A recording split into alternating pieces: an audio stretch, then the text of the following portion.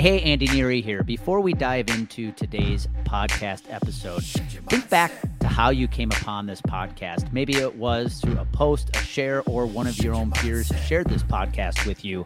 I don't take any ads. I don't take any sponsorships. The only way this podcast grows is through word of mouth. So if you would be so kind to share this with a peer, with a teammate, with a friend, a family member, I would be forever grateful to you.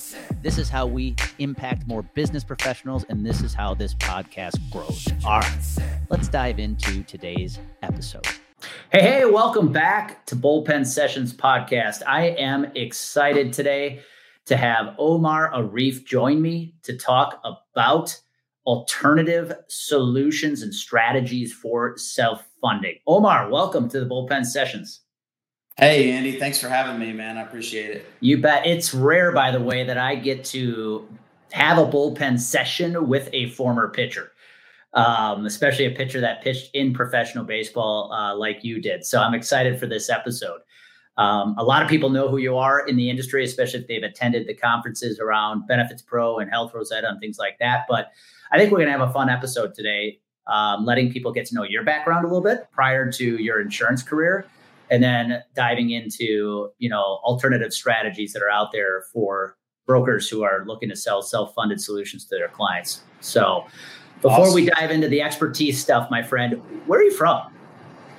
I grew up in Mesquite, Texas, which is a suburb of Dallas, just on the east side of town. Born and raised. Born and raised. And growing up, obviously, you grew up playing in Texas. I remember growing up as a kid in the upper Midwest, Omar, a little jealous of guys like you because you got to play down in the South where it's warm all year. You got to play outside all year. Was baseball always a part of your life growing up? It was, starting with YMCA T-ball at age 4, spring and summer every year until I was an adult. So, yeah, I was every sport under the sun until about middle school. I got some bad grades in middle school, so my dad didn't let me play basketball. It was 8th grade. And then I was just baseball and football through my freshman year in high school.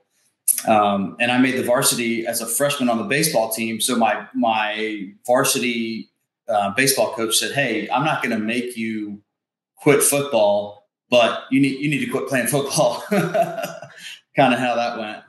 Yeah. What was it like? I had a gentleman by the name of Chris Carter on the podcast a while back, and he owns an agency in Houston, but played high school football in Texas.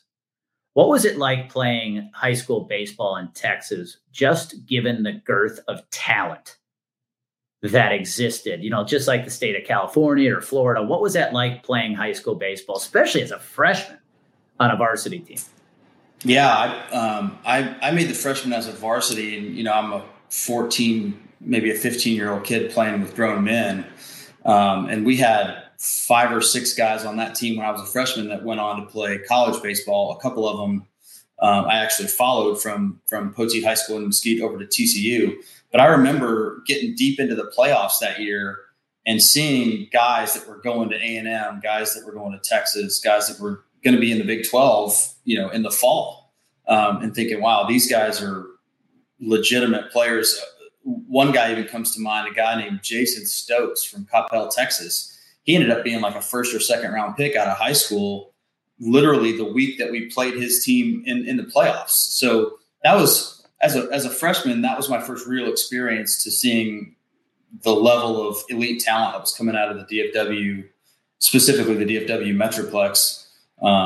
I played at a 4A high school where every year we had 2, 3, 4 guys moving on to the next level. So it was, it was nice prep for Division I sports. I was going to ask you, standing on a mound as a freshman, pitching against seniors, because there is such a growth that occurs for males, for boys between the ages of 14 to 18, right?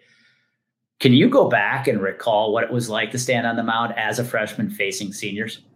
Well, it's funny because I didn't really pitch. We had 3 or 4 really good seniors. 2 of them were Division I scholarship guys. So as a freshman, I didn't hardly pitch at all. I played the outfield. So I did both in high school. My sophomore year was when I really started, when I became sort of one of the leaders on the team and a starting pitcher. And I remember specific at bats from high school. I'll give you a prime example. I was the opening day starter my sophomore year in high school. This would have been 2001. We're facing Jesuit High School, who's always loaded with really good baseball teams. The first hitter I face is a guy named Michael Holloman, who's a senior, and he's a big time prospect going to Texas the next year. He ended up playing in the big leagues. So he worked out. He had a great baseball career. But I remember I struck him out on a backdoor 3-2 breaking ball, first hitter of the game. And that was the moment I was like, all right, I can do this. I'm on these guys' level. And I actually, believe it or not, I threw a no-hitter that game, my first varsity start as a sophomore on the mound. I remember weird things like that. I remember at-bats from guys that I faced in high school and college. Yeah, that's interesting. That's one awesome, unbelievable that your first true varsity start ended up with a no-hitter. I mean, that's kind of like Disney-like storylines there. But even, again, doing it, playing against the talent you did play against in Texas is pretty amazing. Again, I look at growing up in Wisconsin, right? Like if back in 1996, when I graduated from high school, if we had one guy in the state go big time D1, it was a big deal. And by big time D1, I'm talking about like the Big Ten. Yeah. And so for you to play against teams every week that probably had 2 or 3 guys going D1, it sets the tone of what you expect of yourself, because you went on to play college baseball at Texas Christian, TCU. And playing at a high level like that, at a program that's been in the College World Series, what was that like for you? Did you see a big shift when you went from pitching at the high school level to pitching at Texas Christian, one of the top programs in the country? Yeah, I mean, it doesn't matter how good a high school ball you play. There's a massive jump when you go from any level of varsity baseball to the Division I level. And there are guys in high school that have that level of talent, but you might face 1 or 2 guys per team versus every guy on a college team has that level of talent. And so it is a big jump, and it was a huge adjustment for me because I was a hard worker in high school, and I was more talented than most of the guys I came across. But then you step up to that next level, and it's like, you're not special. Everybody's got this level of talent or more. So now what are you going to do to separate yourself? And it's hard. It's not just hard to get there physically. It's harder to get over that mentally. It's like, I don't have any advantage on any of these other guys on my own team that I'm competing for playing time for, and the guys on the other team who are trying to beat us. It's different. And it was a shock to me because, I had some struggles my first couple of years in college. I got hurt my freshman year. And then my second year, I'm trying to have a bounce back year as a sophomore. And our coaches they brought in I think we had like a top 5 recruiting class in the whole country that year. So there's some just studs coming in behind me that are now competing for time. And I frankly just got buried behind some guys that were better than me as a sophomore. So I go 2 whole years in college without hardly seeing the playing field. Yeah, that story resonates because that happened to me my sophomore year. Not so much having a stud class come in, but I definitely did not perform the way I wanted to my sophomore year. My sophomore year was by far my worst year at UW-Milwaukee. I actually thought about transferring or quitting after that. It was so bad that year. Walk us through, though. Here's what I'd love for you to do, because I think you and I are probably very aligned with this. A lot of people see a pitcher, and for those who haven't seen you throw your southpaw, they see the pitcher throwing on the mound inside the lines during the game. But walk us through what you had to do outside the lines, off the field, to make sure you are prepared to show up on the field for your start, or even to be in the bullpen and be effective. Because I think a lot of casual fans overlook, they see a pitcher, a pitcher doesn't really have to be an athlete, they can just get out and throw. No, there's a lot that goes into pitching off the field. Walk us through your routine a little bit. Yeah, I was always a runner. I forced myself to run in high school to get myself in cardiovascular shape. And so in college, it was a little bit easier for me to get through some of the workouts that we did back then. But yeah, to pitch, well, there's really two paths. If you're a starter, you know when you're going to pitch, and you pitch once a week, and there's a whole protocol for what to do during your downtime when you're not pitching in a game, versus being a reliever where you've got to be ready almost every night, and you've got to be ready. You've got to make sure that your body is able to bounce back from, pitching on Friday night to turning around and doing it again on Saturday afternoon, even if it's just for an inning.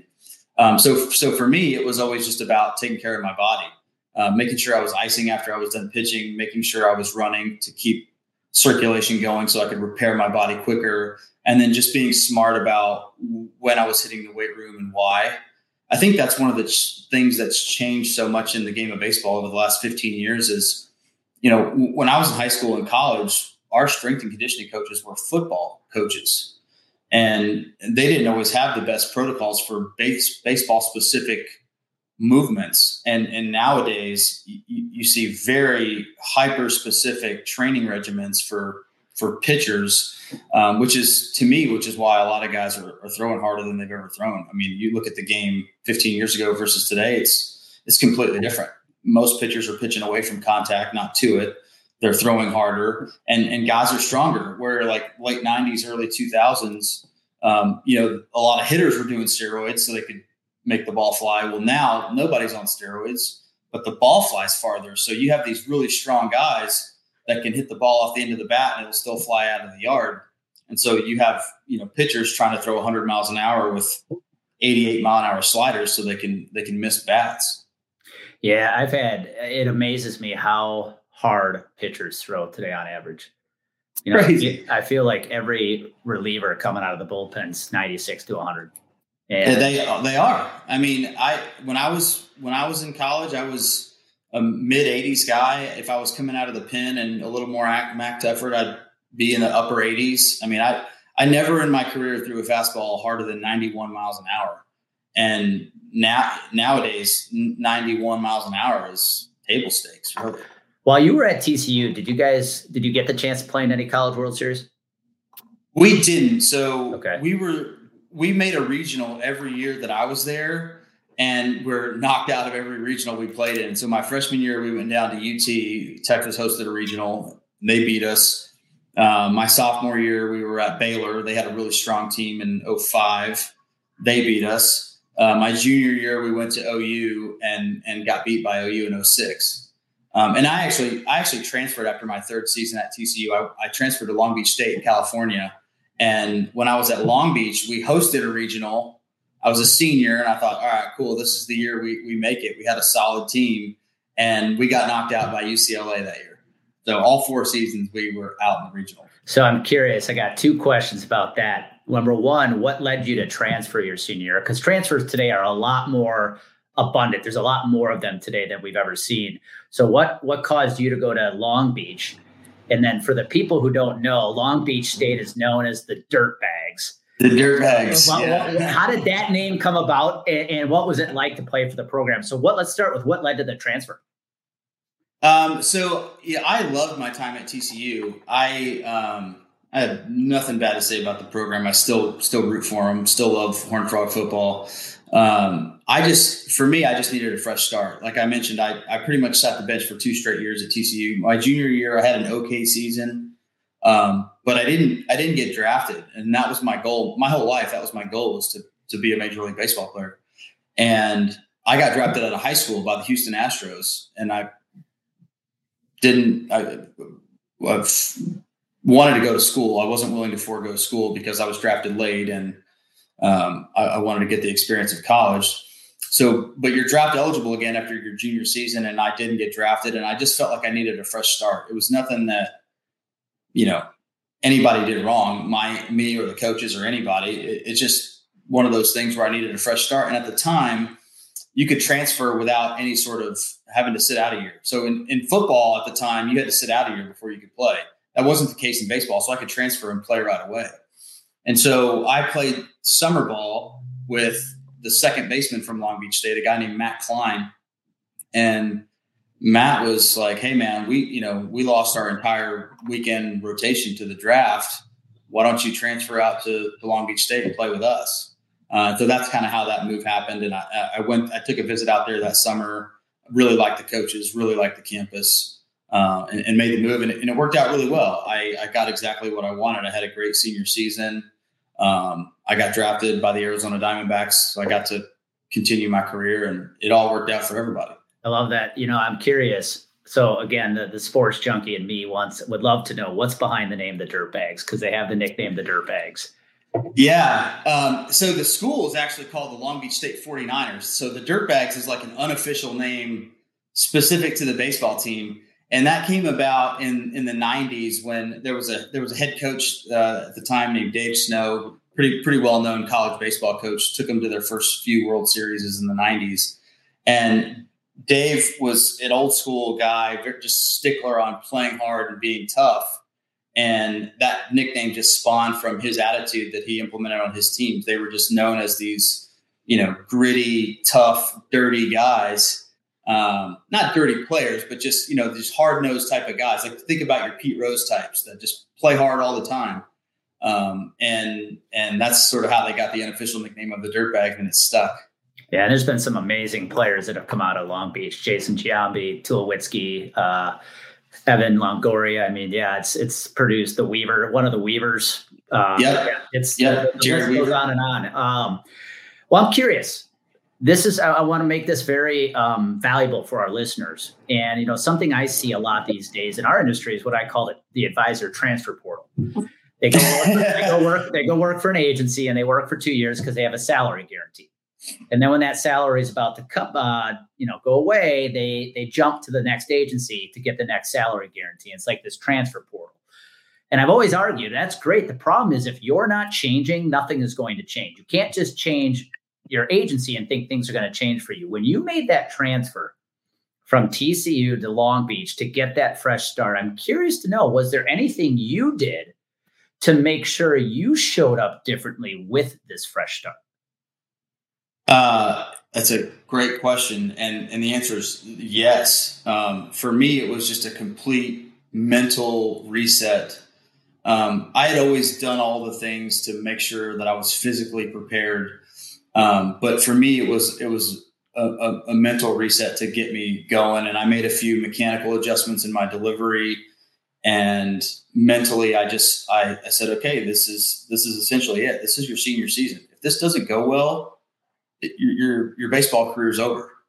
And I still remember this vividly, but we had the number one strength of schedule in the country that year. Long Beach State did. So my first, I had to fight just to get a starting job at Long Beach, but my first 5 starts were USC, Texas, Rice, Cal, Wichita State, Arizona State, Cal State Fullerton, UC Irvine. I mean, those are the first 8 games of the season. And so, I knew going in that it was going to be a challenge, and I needed to challenge myself in that way. So yeah, I think I was a completely different guy when I made that move, and I needed to sort of evolve and become better. That's awesome. I want people to hear that, because, if you're going to make a change, especially in our industry, the change is one thing, but you got to look in the mirror and say, okay, as I make this change, maybe it's a fresh start. What are you going to do to change? Because your results will not change unless you make your own adjustments. So I love the fact you said that. So here you are, you're playing pro baseball. Here's what I'd love to know. You're in the Diamondbacks organization. Was there a moment, because you spent 4 years playing college baseball, was there a moment in the minors where you're like, you may have had this expectation that minor league baseball is this entirely different step up, but did you have the moment where you're like, man, playing college ball in some cases was as competitive as where I'm playing right now in minor league baseball, especially given where you were playing? Hi, it's Andy Neary, and thank you for listening to the Bullpen Sessions podcast. Did you know the ideas shared on this show are things we actually specialize in helping you implement? If you're an insurance professional and you want to turn your credibility into consistent client acquisition, Visit CompleteGameConsulting.com and schedule a free strategy call. Again, that's CompleteGameConsulting.com to request your free strategy call. All right, let's jump back into today's podcast episode. Yeah, I mean, you could see that to some extent in the lower ranks of the minor leagues. Like where I was my first year, I was with the Yakima Bears in the Northwest League. It's a short season A-ball league, and you could tell there was some guys in that league that were maybe 18, 19-year-old guys who were just ridiculously talented, but weren't the polished player that you might have seen in the college ranks. So, and then, on the flip side of that, they were absolutely the college studs there too. So I'd say overall the talent level went up, but not by much. It wasn't like the jump from high school to college. The jump from college to minor league ball was a smaller jump. But it was still a definite step up for sure. Yeah, I wanted to ask because I know I had that moment. I can remember when I played in short season ball in Montana. All of our catchers at that level were former high school catchers. They got drafted out of high school. And as a pitcher, one thing I noticed right away is like, these guys don't want to call a curveball with a guy on third. Yeah. and you're like, okay, but this is what I'm used to. And just that playing with guys who are still 18, 19 years old versus being used to playing with 21, 22-year-old teammates in college, I think for me made a difference as well when it came to pitching. Yeah. I mean, we had a kid from the Dominican on my A-ball team named Johan Pimentel, and he didn't speak any English. He had just turned 18 years old. I mean, enormously talented, but maybe not quite ready to play with, American kids who were 23 years old and played 4 years of Division I college. He didn't have the polish of managing a game at the catcher position, but they were going to throw him in there because he just had enormous talent and they knew that he would develop. And that's why there is a minor league. You develop raw talent. And I saw that in spring training, really. When you go to spring training, and you're a left-handed pitcher and you see a dozen other left-handed pitchers and they're taller than you and their shoulders are this wide. It's the aha moment. Like, oh God, if I'm going to ever make it to the big leagues, I'm going to have to grind it out at every single level and prove myself all the way up. And that's ultimately why I hung them up, because I frankly didn't like minor league baseball nearly as much as I like college ball. And I knew that just to have a chance at getting to the top, it was going to take me 5 or 6 years. And I knew it was time to do something else. For the sake of not losing our listeners, I could go on all night about baseball, but let's transition now transition to your professional career. But here's where I want to start. I want to connect the two. Baseball players are accused of being hyper superstitious and very routine driven people. I know I am. When you look back at your baseball career, Omar, from a routine standpoint, is there anything you applied in baseball from a routine that you still apply today in your business? Interesting. I'd have to give that some thought, because I'm sure there is I'm sure there's some things that I do, maybe subconsciously that I don't really think about. I do have some lucky socks that I like to wear. But I am a routine driven guy. I get up at the same time every day. I work out at the same time when I'm in town. I like to book my travel in the same manner over and over. I have the same talk tracks all the time. So yeah, I am very much a routine driven person.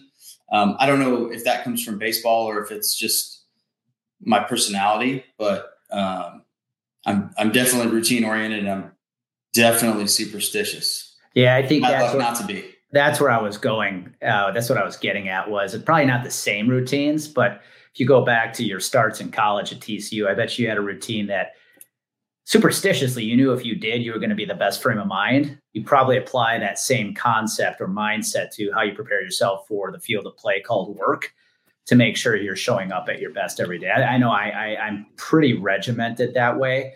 And I bring it back to my starts at UW Milwaukee. Like, I remember exactly what I did starting about an hour before the game to make sure I was ready to roll on the mound. It's kind of the same concept now, except I'm showing up for work.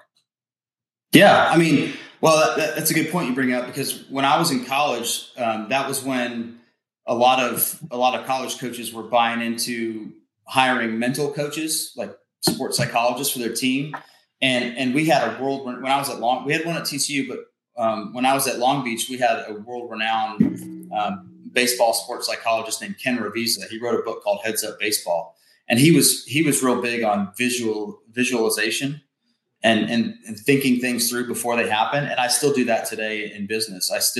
If I'm going into a presentation and I know that I'm going to be talking to the broker and the broker's bringing me in to talk to the CFO and the HR director, then I'm going through that conversation in my mind 3 or 4 times before it ever happens, so that I'm prepared for any sort of curveballs, so to speak, that may come up. Yeah, no, I think that's any athlete listening into this can resonate with that. No matter what sport you played, you probably had a routine that got you ready. And I'm willing to bet, especially if they're an athlete who played at a high level, college or pro, they probably leverage some form of similar routine today to get themselves ready every single day.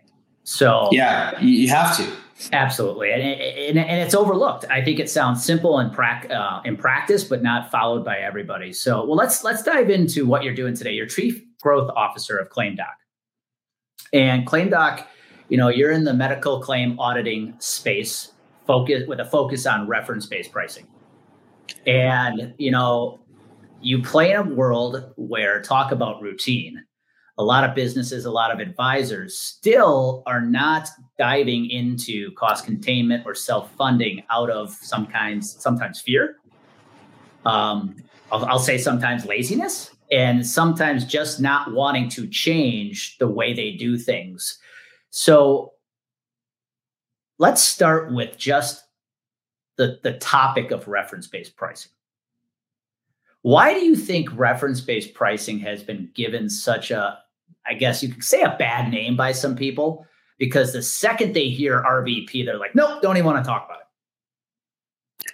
Yeah, it's a combination of things. It's, maybe some bad vendors or people that have done it the wrong way in the past, or, sales guys like me who have promised things they can't deliver on. You can't put your finger on one thing, but the overarching theme is that RBP is difficult to execute on. And if you don't have buy-in all the way up and down the chain of command, from the broker level to the client level to the vendor level, like if everybody's not working lockstep together, it's going to fall flat. I mean, I've seen it too many times. ClaimDoc, we're not perfect. It's happened to us. It's a beautiful program if executed properly, and it saves a ton of money, and it can actually be a better member experience if done right. But if done wrong, it leaves everybody with a sour taste in their mouth. And that's why you sort of hear the horror stories about what this vendor or that vendor did and why it doesn't work, or why a broker will never do it, or, what this hospital did in a certain market. You have to have a whole group of people pulling on the same side of the rope to make it work. And going back to your question about, why it still hasn't grown, or employers maybe even being lazy, I think that exists too, because I got in this business in 2008. And if you look at, the U.S. economy as a whole since 2008, it was at the bottom. Like, real estate had just melted down. The financial sector was in a huge crisis. But since 2008, the U.S. economy has been pretty good. Certain sectors have had their dips, but overall, it's been pretty good. I think most economists would agree. So I think what's happened is employers have just kicked the can down the road, because I got in this business 15 years ago and people were talking about how healthcare costs were out of control then. And what's changed in the last 15 years? I mean, nothing really. It's still the same old story. I heard a stat the other day that RBP comprised of 4% of the market. I think that's even high. I don't think we're even 4% of the group market. So I think there's green pastures for us in the next 3 to 5 years, but we'll see how things shake out. I think you bring up a really relevant point, though. Since 2008, probably up until at least last year, we've had one of the greatest economies we've ever experienced. Yeah. Well, guess what? Things have changed. We're now facing a very different economic future. And I think you're going to have more companies realize they have to look at different things right now, because we are staring at in some cases, some people feel a bleak future right now economically. And so with that in mind, let's use this topic to really educate advisors on how to have a better conversation about reference-based pricing, because they are the conduit of helping employers make those decisions. So let's start right here. It'd be naive to assume, Omar, everybody knows what reference-based pricing is. Let's start right there. What is reference-based pricing? Yeah, reference-based pricing is a payment mechanism to ensure fair and reasonable payments from a self-funded health plan. We've sort of gotten away from the term RBP, and we bill ourselves more as a complete network replacement solution. So think of it as pulling off the Blue Cross or the United logo on the ID card and slap it on a claim doc logo, and using that to do everything needed to replace a network. So it's not just the repricing of claims, it's also all the member advocacy, the provider relations, the clinical bill auditing, the legal component, all of the things you need to do to replace a network. That's what we try to do. So RBP is just one small component to our overall strategy of replacing managed care networks. So I hear what you just said. Okay, so replace the Blue Cross logo, slap down the claims doc logo. But I'm an employer, Omar. My employees love that Blue Cross Blue Shield logo.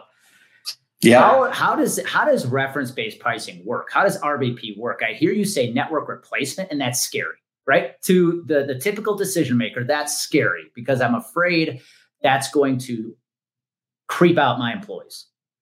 But we know it's not technically as scary as it should be. So how does reference-based pricing work? Yeah, so it depends on the model. The way our version of reference-based pricing works is we do a ton of upfront education with the decision makers, showing them the financial outcomes of what our product is going to deliver. And then we get into the nuts and bolts of how we make the member experience palatable when there is no Blue Cross logo on the ID card. So how we execute that, it starts prior to open enrollment.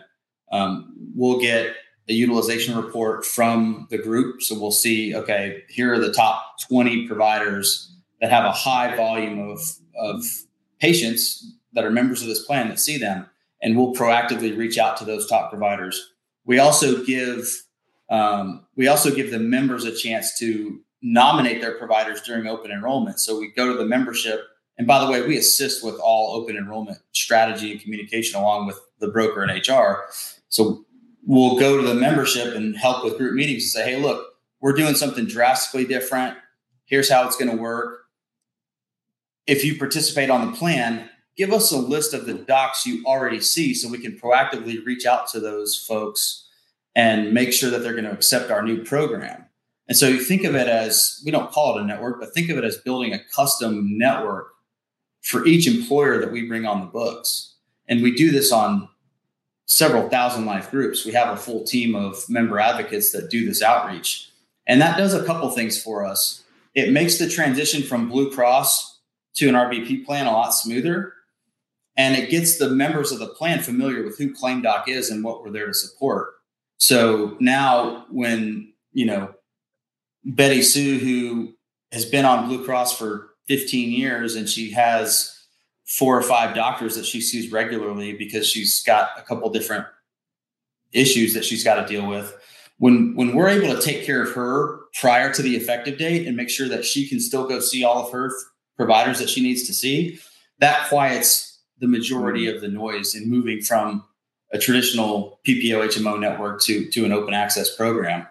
So that's kind of how we make that shift a little bit easier is we have member advocacy there to proactively help get people access to the providers that they want to see, and also let them know that we're here to support them with any other sort of problems that may come up or questions that they have around their health plan.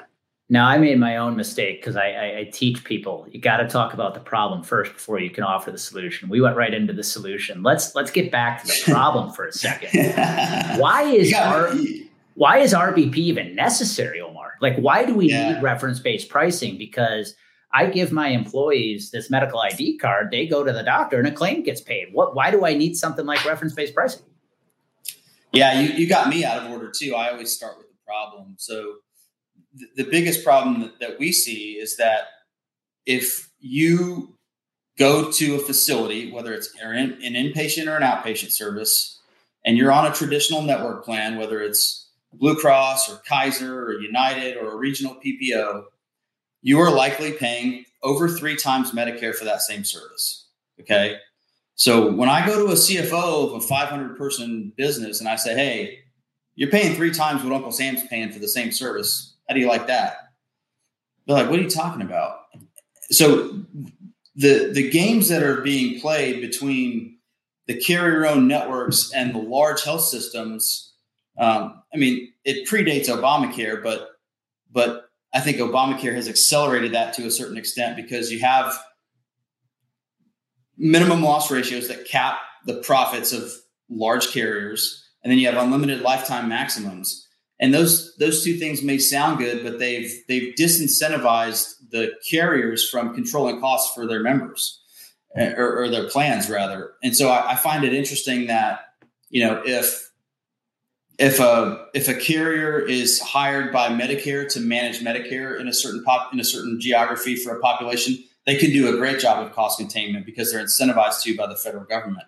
But when they're hired by private industry, when they're hired by employers in that same geography, in that same community, their networks don't have any sort of incentive to control costs for those employers. So they simply do not care. They actually want costs to go up because they can only drop 15% to the bottom line. And so the only way to increase profits is to make the top line go up. And that all comes at the back of the employer and the member. And so going back to your question, why is RBP needed? Somebody has to put some guardrails on large claims. I mean, this RBP is not, doesn't exist to pick a fight with the physician. RBP exists to control out of control spending at the facility level. So what we do to make that work for our plans is we audit facility claims and we reprice them on a more fair metric. That's it. I love how you said it, putting guardrails around large claims. You're not in the business of denying claims. You're just in the business of saying, hey, what you're charging for that claim is a little egregious. Let's come to a more reasonable agreement and charge something that's a little more realistic. Yeah, and those metrics, the benchmarks that we look at they're public data, and there's a ton of that data. So we look at Medicare and we look at the hospital's own self-reported cost, because every healthcare provider that accepts Medicare has to report their cost of services to the Center for Medicare and Medicaid Services. So we know what that data is. And we look at those 2 metrics, we mark them up, we decide which of those 2 metrics on this particular claim would have been greater, and we pay the higher of the 2. And that goes for every line item on a claim. And so it's really hard for a provider to say that we paid them unfairly when we guaranteed them a profit on that particular claim. When done right, what kind of savings are you talking about here? When RBP is implemented the right way, communicated effectively, works the way it's supposed to, what kind of savings are you guys generating for employers? That number's getting bigger by the day. We've said 30, 35%. Last year, we just finished an exhaustive study on our book of business from last year. So on our 2022 block of business, new business coming in, we saved our clients 43% compared to the PPO market. Wow. And hear that number again, 43% compared to the PPO market. And that's not just Omar, the sales guy, telling you that. That's something that we'll put in writing. That we have it in writing. That's impressive. Well, I know a fear that comes up, Omar, I would love for you to address if you can. Hey, man, this sounds great. Whether you're an advisor hearing this or a company, this sounds great. But I've heard, too, with reference-based pricing comes this big, big risk of balance billing. That all of a sudden, if we implement this program or I implement this for one of my clients, their employees are going to start getting hammered with balance bills, which means the doctors are now billing them for the difference in what your plan accepted and what they wanted to charge. How would you address that concern? Yeah, there's a number of ways. One is balance bills already happening in the PPO world all the time. I mean, the federal government just put in legislation to stop some of it. It's called the No Surprises Act. So it's not a whole lot different than what you would see in the world of traditional plans anyways. Our version of RBP comes with full balance bill protection, meaning and not just balance bill protection, but appeal management as well for the plan. So if there's any sort of dispute on a claim, whether a hospital is appealing back to the plan or whether the hospital is billing a member, it's claim doc's responsibility to manage that dispute.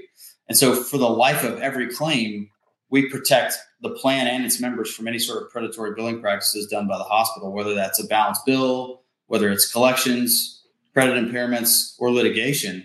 I mean, we will fight a health system all the way through a jury trial if need be to make a claim go away.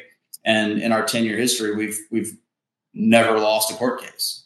I want people to hear that, because I think this is what's keeping advisors away from talking about this more. Yeah, I mean, we're the only vendor that I'm aware of that provides legal defense with in-house counsel. So literally, our member advocates and our balance bill support team, they sit in pods together right next to our legal team. So we have a really good pulse on all of our clients at any given time, which is a huge value add. So here's what the last question I would love to ask about this, and I want you to take an unbiased approach if you can here.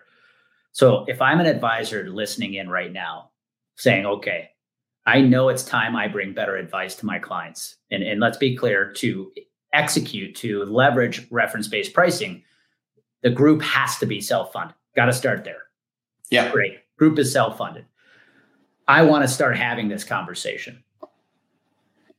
Two questions pop up I'd love for you to answer. Number one, how do I effectively evaluate RBP vendors? That's where I want you to take the unbiased approach. But number two, how do I even bring this conversation up with my clients in the first place? Yeah.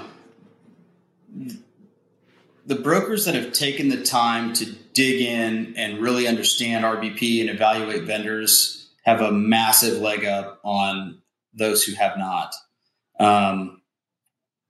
How to do it is going to be up to each advisor themselves as far as how they retain information. We invite brokers out to our home office all the time because we want you to see our operation.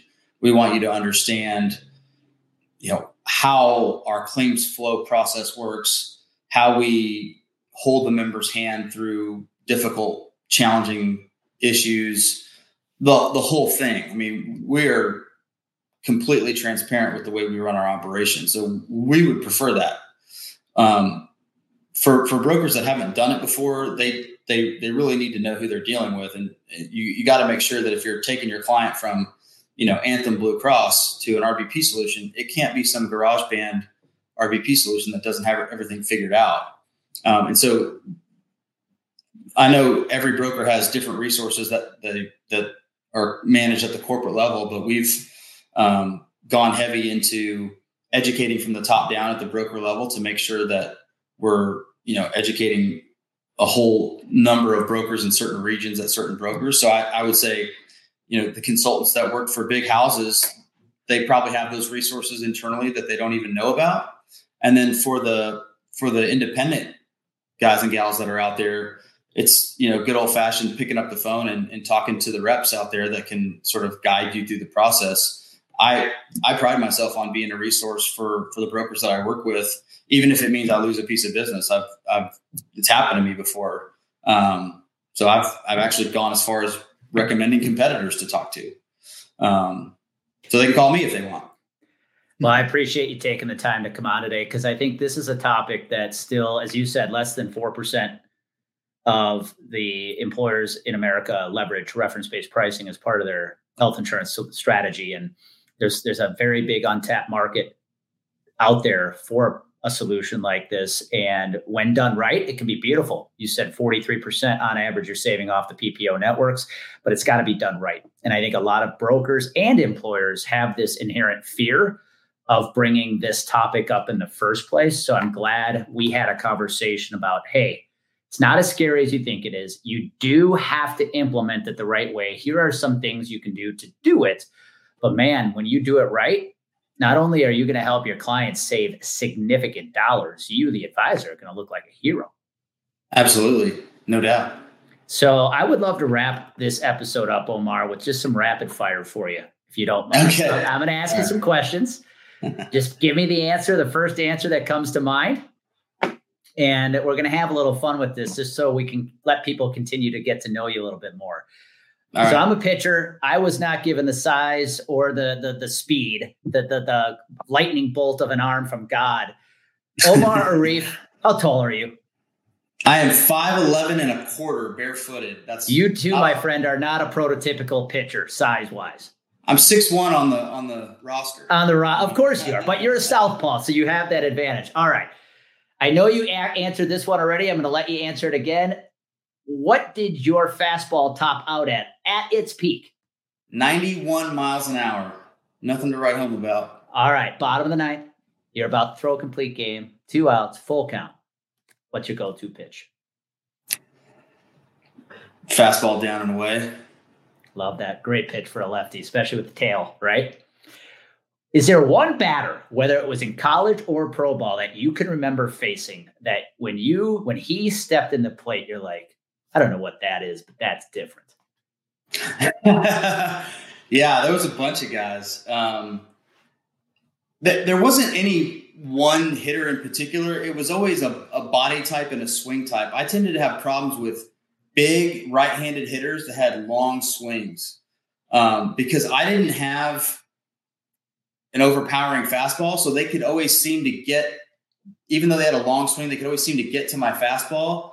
And I was always hesitant to throw them a changeup because that long swing, they could still catch it on the barrel. So I had trouble with big, powerful right-handed hitters that had long swings. Yeah, that's a good one. All right, last question.